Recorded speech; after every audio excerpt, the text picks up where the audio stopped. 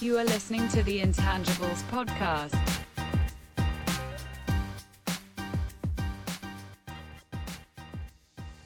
Welcome to the latest episode of the Intangibles podcast. Today I have my friend Nick, Michael, and Stefan here with me, and we're going to perform a book review. Now, we haven't done one of these in the past, and you might be wondering why are four guys sitting around doing a book review? Well, most successful people, or many successful people, read books to help them learn tools and develop skills to further them along in their career and achieve success. So it always helps to tread where someone else has already gone and learn something that someone else has already learned versus trying to figure it out yourself. So today we're going to be reviewing the book, How to Win Friends and Influence People. Evidently the only book you need to lead you to success. It's written by Dale Carnegie. It's broken up into 4 chunks: techniques in handling people, 6 ways to make people like you, win people to your way of thinking, and then finally, be a leader, how to change people without giving offense or arousing resentment. So I think we're going to start off our podcast today by talking about the aspects of the book that we really thought were applicable and we use in our regular work. So guys, what do you think? So just to give a little bit of background, I saw this book in my brother's bedroom on his bookshelf. Something looked interesting. I asked him about it. He recommended I read the book.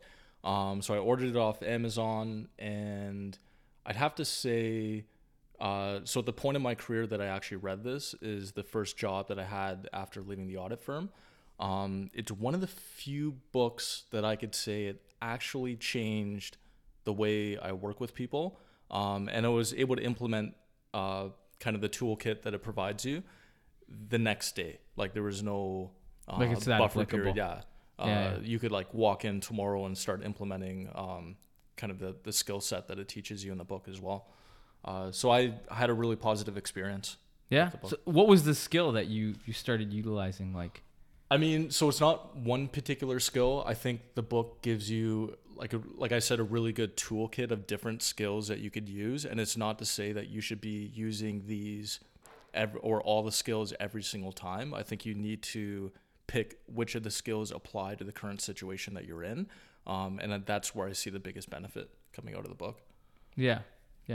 And we could get into more details about like what those are, I'm sure, as we talk about it some more. Yeah, I know when you and I were talking, you were telling me about that ability to be modest, right? Like That was one of the things that really came out through the whole structure of this book.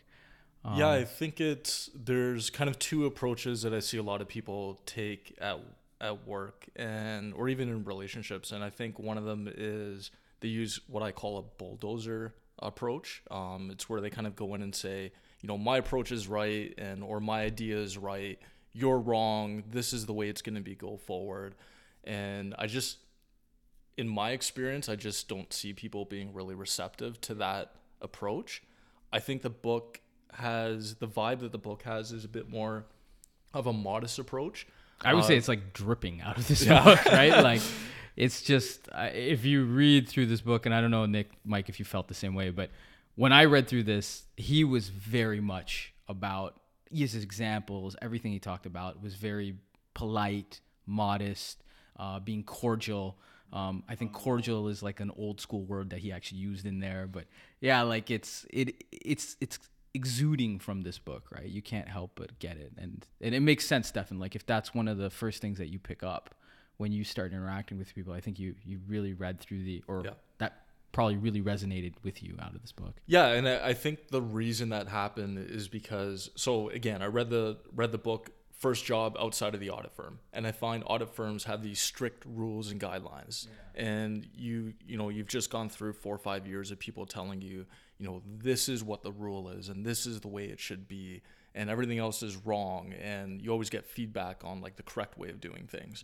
So I think it's a big transitional period moving into industry from an audit firm, because when you move to industry, you're going to find a lot of things that aren't, not criminal, but I mean, not by the book, and they're not perfect, and they're not set up the right way. And so going back to the bulldozer effect, if you find something that's wrong and you start talking to people and taking that approach and saying, no, you're wrong, I just did 4 or 5 years of accounting and this is the way it should be. Which isn't unusual, because accounting is very rules based, right? Is. So you come out of the firm and you're like, the rule is A, B, C, D, right? Exactly. Well, I think that would be the same for someone coming right out of school as well. If they didn't start in an audit firm, they would still come right out of the textbook the theory situation. Yeah, the theory, and then would say, well, this doesn't agree with the theory I literally just learned out of the newest textbook. Yeah. So I think that applies as well in your situation. And I think, and you could do this several different ways, but, one of the ways I do is I let people tell me their story. So if you find something that's wrong, and let's say you just started at a company, I kind of sit down with them and say, hey, this is what I've seen. I don't think it's right, but to be honest, I just started here. I don't know anything about the company. I don't know anything about our processes. So just talk to me, like, tell me the story of how we got here. Like, is there a reason we do it this way? Or if I give you this, what my recommendation is, what problems do you see in that? Or is it possible to change it? And I think that is what I would consider like a very modest approach to dealing with someone in that situation. I've seen that work very, very well. And I mean, the other option, if we kind of put it on that spectrum, is you come in and you act like you know everything, right? Yeah. So, and if we kind of think about how people react, if you act like you know everything, people are going to be like, well, that guy's a jerk. Mm-hmm. Especially if you don't know everything, right? A jerk and, who wants to incompetent. be friends with that jerk, right? Yeah, who wants to be the jerk and incompetent, right? But if you come in and you're modest, then chances are people are going to see like, okay, this person wants to work with me, right? They're accepting, they want to learn. So if you put yourself on that spectrum and those are your two options, you'll probably side more with, you should probably be modest. I know for me personally, and now I think, so I read this book because Stefan recommended it to me. I think Nick, Nick read it on vacation in 2 days. I don't know how he did that. And Justin, you just told me and to I read just, it, so I said, okay. I'm like, Mike, you're the odd man out. You have to read it now. But for me, after reading it, I'm not trying to brag, but I always find that I didn't have that any big gaps with working with people. This helped reaffirm and add one or two skills that I had. But for me, what I always did before, and then reading through this book, it made so much sense that it worked, was that idea of letting people save face. And it comes kind of off of what you're saying with modesty, right? There's this tendency when people screw something up that you immediately go and you say like, oh, look, this is wrong. This is the implication. Why would you do this? You grind people, right? And I've seen it happen at an extreme degree, right? Where I've seen people go to tears because of being berated. Is this at the audit firm? No, it's not just at the audit firm, right? I've seen it at the audit firm, though. I'm not going to lie. But I've seen it in multiple circumstances, even within industry. And I never took that approach. I was always like, if someone makes a mistake, it's, especially if they report to me, but even if they don't report to me, I can always find a way, especially if I'm involved, I could have stopped that, right? So it's this concept of, if I point a finger at somebody, there's like 3 fingers pointing back at me, right? So instead of going to the point and saying like, okay, you did all this wrong, I give the person, I'm like, listen, there's a lot of stuff that went wrong, and you just happen to be someone who was involved and got, like, maybe you had the most impact and could have resolved it. But let's not focus on that. Let's focus on how we can solve the problem and how we can close the gap in the future, right? And that, instead of focusing on the person and more of the issue, it kind of allows people to save face, I find. It's not a personal attack. And I really, that concept that he drove in there resonated with me so much. Only because I've seen the result. Like, people aren't engaged if you insult them and you berate them and they make mistakes. And I think to add to that, or what I've kind of read between the lines in the book a bit, is that you always have to ask, if you see something that's incorrect or somebody that's doing something wrong, you always have to ask yourself, not why they're doing it wrong, but what are you doing that's making them do something wrong. So an example could be somebody makes a mistake, and because you've been leading with fear, let's say, they try to hide mistakes going forward, right? They don't want to bring they don't want to bring anything forward or bring anything to your attention, because they're just, if you always berate them or yell at them or get pissed off about every single mistake, then no one's going to want to be open with you and share information with you. Sure. So I think instead of getting mad at the person and say, why would you hide this? You have to turn it around and say, what am I doing that's making people act that way? Yeah. And what do I need to change so that my team is more open and honest with me, and they're not continually hiding things from me? So I think it's always turning things around to say, not looking for other people's mistakes and asking why are they making these mistakes, but turning around and saying, what could you do day to day to change people's behavior, essentially? That's what I took a lot out of that. Any other thoughts, guys, on like what was good about this book, what we'd like to take away? Yeah, for sure. So this kind of plays into what you kind of just talked about. So one of the points that I liked in the book was showing respect for somebody else's opinion and kind of never say that they're wrong. So oftentimes, if you're presented with a situation or a problem and you give your opinion in terms of how to solve it and what the point forward should be, if you put that out there and it gets shut down hard by a manager or a superior or somebody else, you're going to feel bad. It's demotivating. Whereas if someone says, okay, that opinion, so if somebody were to come to you instead and say, hey, I really like that thought. I see where you're going with it. Have you considered this? Is there a better way we can approach it, or a different way to approach it to kind of take these factors into consideration? And rather than just saying, hey, your opinion's wrong, we have to do it this way, you're getting more development out of it. And ultimately, you're going to be more willing in the future to propose solutions. Yeah. People are more receptive, right? Yeah, you're more receptive. You're more invested in what's going on. It's just not like, okay, well, if my opinion's always wrong, I'm just going to sit back and just do what I'm told and not come up with anything else. And I think we've been in those meetings, right, where you sit down and someone says like, oh, so does anyone have any feedback on this? It's like dead silent. Yeah. And then when everyone leaves, there's like all these people are sitting around. They're like, man, that's never going to work because of A, B, C, D. Right? And no one wants to bring it up because they don't feel that person shows them respect. I know I've seen that in all of the jobs I've worked in with various people. They're just people that people don't respect. So they don't say like, well, I can help this person by reducing the chance of failure or error by contributing. Well, I don't respect them, so why should I do that, right? Well, you're really trying to guide their train of thought, right? So not everybody's going to come up with the most elegant solution to a problem, and it's probably not right.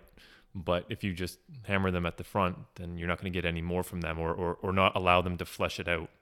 Whereas if you start guiding their train of thought, or even maybe you don't even understand what they're saying, and maybe that's the gap.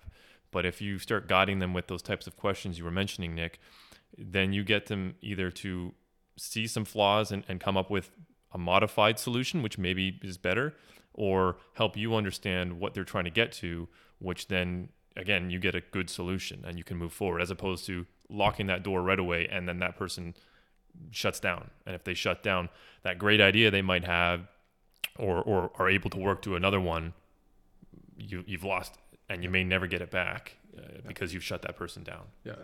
And I think Nick's point kind of ties into the idea of always focusing on your end goal. So if you have a problem, lay out the different approaches that you could take. So you could take approach number 1, 2, or 3. And then with each of those approaches, what's the result? And does it contribute to your end goal, or does it hinder your ability to reach that end goal? So if you have to have a difficult conversation with someone, if you're going to berate them and yell at them, is that actually going to contribute to the end goal? Like, do you really think that person's going to be accepting of that and say, hey, yeah, now I'm going to change my behavior and correct everything if you yell at them? And if you don't think that's going to be the case, it's not worth doing it. If you sit down with them and be calm and modest and trying to help them towards reaching that end goal, and you think that approach is going to work better, then as much as you do want to yell at them, why? Like, it's not Stefan, are you wandering around wanting to yell at people? But I mean, like, It's true though. It's not going to get you to your end goal. So you're just Yeah. going to frustrate yourself more, and the person's not going to learn anything. So it's always considering that end goal with almost every action you take throughout the day. Yeah. So instead of 15 seconds of satisfaction, you're going to set yourself up for a lot more satisfaction later. Yeah. Yeah. Yep. I mean, you're always part of a broader team, right? It's not just you. It's not just someone from another department. You're all working for the same company, or maybe you are on the same team where, you're both working towards an end goal. If you can make a process more efficient or reduce errors or, save the company a couple bucks, maybe, at the end of the day, that helps everybody. So if you're helping your colleague out by, not calling them out and saying they're wrong in a meeting where you're on a team, instead trying to work with them out loud in a group setting and trying to get them to flesh that idea, you're going to make a friend with that colleague. Maybe not necessarily the superior, but you're focusing on your relationships with your peers. Yeah, and then you're also developing people as well. So think about it.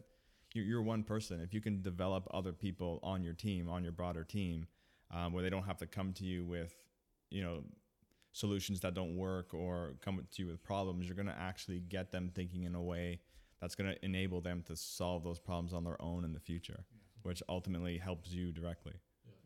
So that relates back to a point that really matters to me and I've used early in my career, and that is being genuinely interested in other people.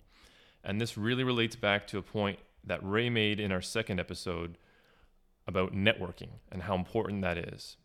And if you really get to know people early on and really care about what they're telling you about themselves, about the job, they're going to start to like you. And that's just naturally how humans and people are, is they do want to talk about themselves and they want people to be interested in that. But you need to want to know that about people. If you're doing it superficially or come off fake, that's not going to work. Yeah. So honestly, that kind of leads in.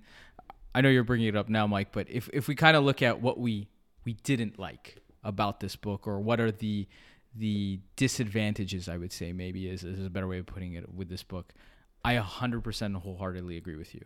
Like, if you take this book and that specific aspect, I think is a great example. If you say, I'm going to show genuine interest in someone, the key word in there is genuine, right? Like you said, yep. Right? You can't be with a fake smile on your face and come in and be like, yeah, so Mike, how is your day today? Like, so I mean, you don't want to come across as disingenuous. And I know when we were talking about this, Stefan, like you said, the key is applying this more as a situational tool, right? Yeah. It's not to say I'm going to execute A, B, C, and D, right? Like, Yeah, do not use this as a checklist and for every conversation. Yeah, It's not right? gonna Like, work. you pick and you say, like, okay, there's a person who I'm having difficulty working with in this situation. Yeah. So looking at this book, let me use this tool, right? Yeah, which tool is the best or most appropriate in that situation? So Right. somebody makes a mistake, maybe choose the one, do not criticize or let people save face. So you have to kind of pick and choose which one is most appropriate for the situation. Yeah. And I mean, for me, I don't know if you guys read this, and going back to the general theme was like, it had that modest vibe to it, right? I know when I read through it, I felt though he was kind of pushing it as a checklist at the very beginning. I know he's like, make notes and try to read it over and over again, and I'm like, well, and I've heard this too about this book, that people have sometimes come across as disingenuous when they try to do this stuff. It's a good book for soft skills, but Mike, you said it, Stefan, you said it, and I know Nick, even through our conversation, like, it's not like do A and you will get result B, right? Like, I'm going to smile. If you don't smile a lot, like, making a fake one isn't going to help your cause, right? Yeah. So I think if you had to choose a way, I don't know what your thoughts are on this. If you have to choose a way to implement it, I think maybe just choose one of them. So if you, after reading the book and you find you criticize people quite often, then maybe choose that one item and forget the rest of the book. Do you criticize people? In my head. But so if that's the one that you do often, maybe just choose that one skill and like forget the rest of the book at the time and just say, okay, I'm going to try, day to day, I'm going to recognize when I criticize people, and I'm going to try to kind of implement that skill set from the book. Practice it point by point. Yeah, and practice it for a couple of weeks, see what results you get. Yeah. And if it works, if you get positive feedback or positive results from it, then pick another item from the book and letting people save face, let's say. That's the next one you want to work on. So, and then every task that you're doing throughout the day, trying to think, just keep that top of mind. Yeah. Was there anything else people didn't like about this book? Well, for me, I think this book it depends on where in your career you're reading this. I think there's a lot of valid points early in your career that you should pay attention to and kind of follow the practice Stefan mentioned. But later in your career, I think some of these are a little bit more challenging in practice as opposed to the theory. The theory is wonderful, but the way individuals respond are not going to be all the same, and they may not, be effective to what you're saying. Yeah. So, and the point I bring to this is it talks about, to not give offense and, always praise people and with honest appreciation and praise every improvement. But, there's risks there. If you overpraise, your praise to them is going to lose value. If you don't really talk about some of the mistakes people are making in a particular way, they may not learn. Now, there is value in not harping on it, like we've said, and even sharing your own experiences to make that connection. But if you're not seeing improvements, or they're not learning from it, you really need to change. You can't just stick to this and only this. I think it's good to try and start with, but you also need to be cognizant of the fact that these may not work in practice, and you have to adjust and maybe dial up the directness. So if you kind of look at it, and I think it's a very valid point, Mike, like each one of these tools that he outlines is one, I guess we're saying, don't just try to blanket use all of them. Don't use this as a straight tool. But at the same time, even within each, recognizing that this is a soft skill book, there is nuance, right? You can't simply read this and be like, this will apply to every person. You have to understand in that specific situation how to even apply that one tool, right? I 100% agree. Like with the praise point, each person is different in how they'll accept praise, just as a concept, right? So I know some people which are like, they want, a very public display of saying like, you did a good job. They want people to know that they did it. There are some people that they don't want that kind of praise. They want, like, in a performance meeting, if someone comes in or during a day-to-day in private, they come in and say like, you did a good job. Thank you for your work. They're happy with that. They feel uncomfortable with the opposite, where it's a public show of praise. So even like that one concept, like show praise for everything. Well, maybe even if you took that and said, yeah, so that's true, it's like, you have to understand how you're going to do that with a person. Well, I think it's a bit of a spectrum depending on what they've done. Yeah. There's simple things like saying thank you. That is a recognition point. I think that, yes, definitely do that often, because I've been in situations where I felt like I've done something good and I didn't even get a thank you. And you're going, well, it doesn't take much to say 2 words to me, whether you mean it or not. I want to hear it. Yeah. But then making a big celebration about it. Well, if you do that on every small thing, I'm going to go, oh, this is a little ridiculous. Yeah. It loses meaning for me personally. And then I'm going to care less about it and go, well, it's just an action. Right. Yeah. So I think there's a spectrum there. Yeah. Okay. Any other thoughts? How did you guys think about the writing style of the book overall? Overall, I enjoyed the book. I found, from a readability perspective, I like the fact that they included a lot of examples and situations. My only, I guess, criticism there is a lot of them I didn't necessarily feel like they were very applicable to me. Or, given the time when the book was written as well, the situations may not be so much applicable in it was in 19 world either. I think it was in the 30s. Yeah, 1939. So yeah, I know, like Nick, you and I were talking about this. He started talking about like mailing a resume, right? Yeah. Like, so we don't mail resumes. Who uses mail? Yeah, and I got that vibe too. I don't know, Steph and Mike, did you feel that too? Like the examples are like old, and I felt that detracted from my interest a little bit in that, I like the content, but I was like, maybe someone needs to update this, right? Like, Yeah, I just when I went through those scenarios that weren't applicable today, in my head I was just like, it was obvious, and in my head I just thought of what was applicable to today. Yeah. So like mailing something in the mail, I kind of assumed he meant emailing. Or he would have meant emailing now, right? Yeah. Like, yeah. No, and it's not a huge fault to the book. I mean, it was written when it was written, and it's still, like we said, it's actually a testament to the book that written in 1939, and we're still reading it and finding value in it. But just from a perspective of like, if someone is to read this book, just be aware that you're going to read some very old examples, and to kind of, you'll have to bear through that piece. Maybe it's not like, you're not going to be like, oh, that's something that happened to me yesterday. Well, probably not. Right? Well, I think that's could be a little bit challenging too to a reader if you're trying to interpret or understand some of these concepts beyond just its title point. Yeah. If the example they're trying to give you can't understand, that could be a real blocking point to make that improvement. Yeah. So that might be a little bit of criticism. I agree with you, Nick. For me as well, I think it's a little bit long, and I'm the kind of person that likes to really get to the point and understand. Okay, here is the improvement or the suggestion we're offering. Here are some obviously relevant examples and clear examples, and let's move on to the next. I felt there was a little too many examples sometimes, and I'm losing interest on this. I want to move on to the next, and maybe I'm missing a critical point of what he's trying to tell me. Yeah. No, I mean, it's fair, and everyone has their style of book they like to read. So, this, just because of the content and the nature, I don't think it'll resonate with everyone as well, right? So, just a fair point.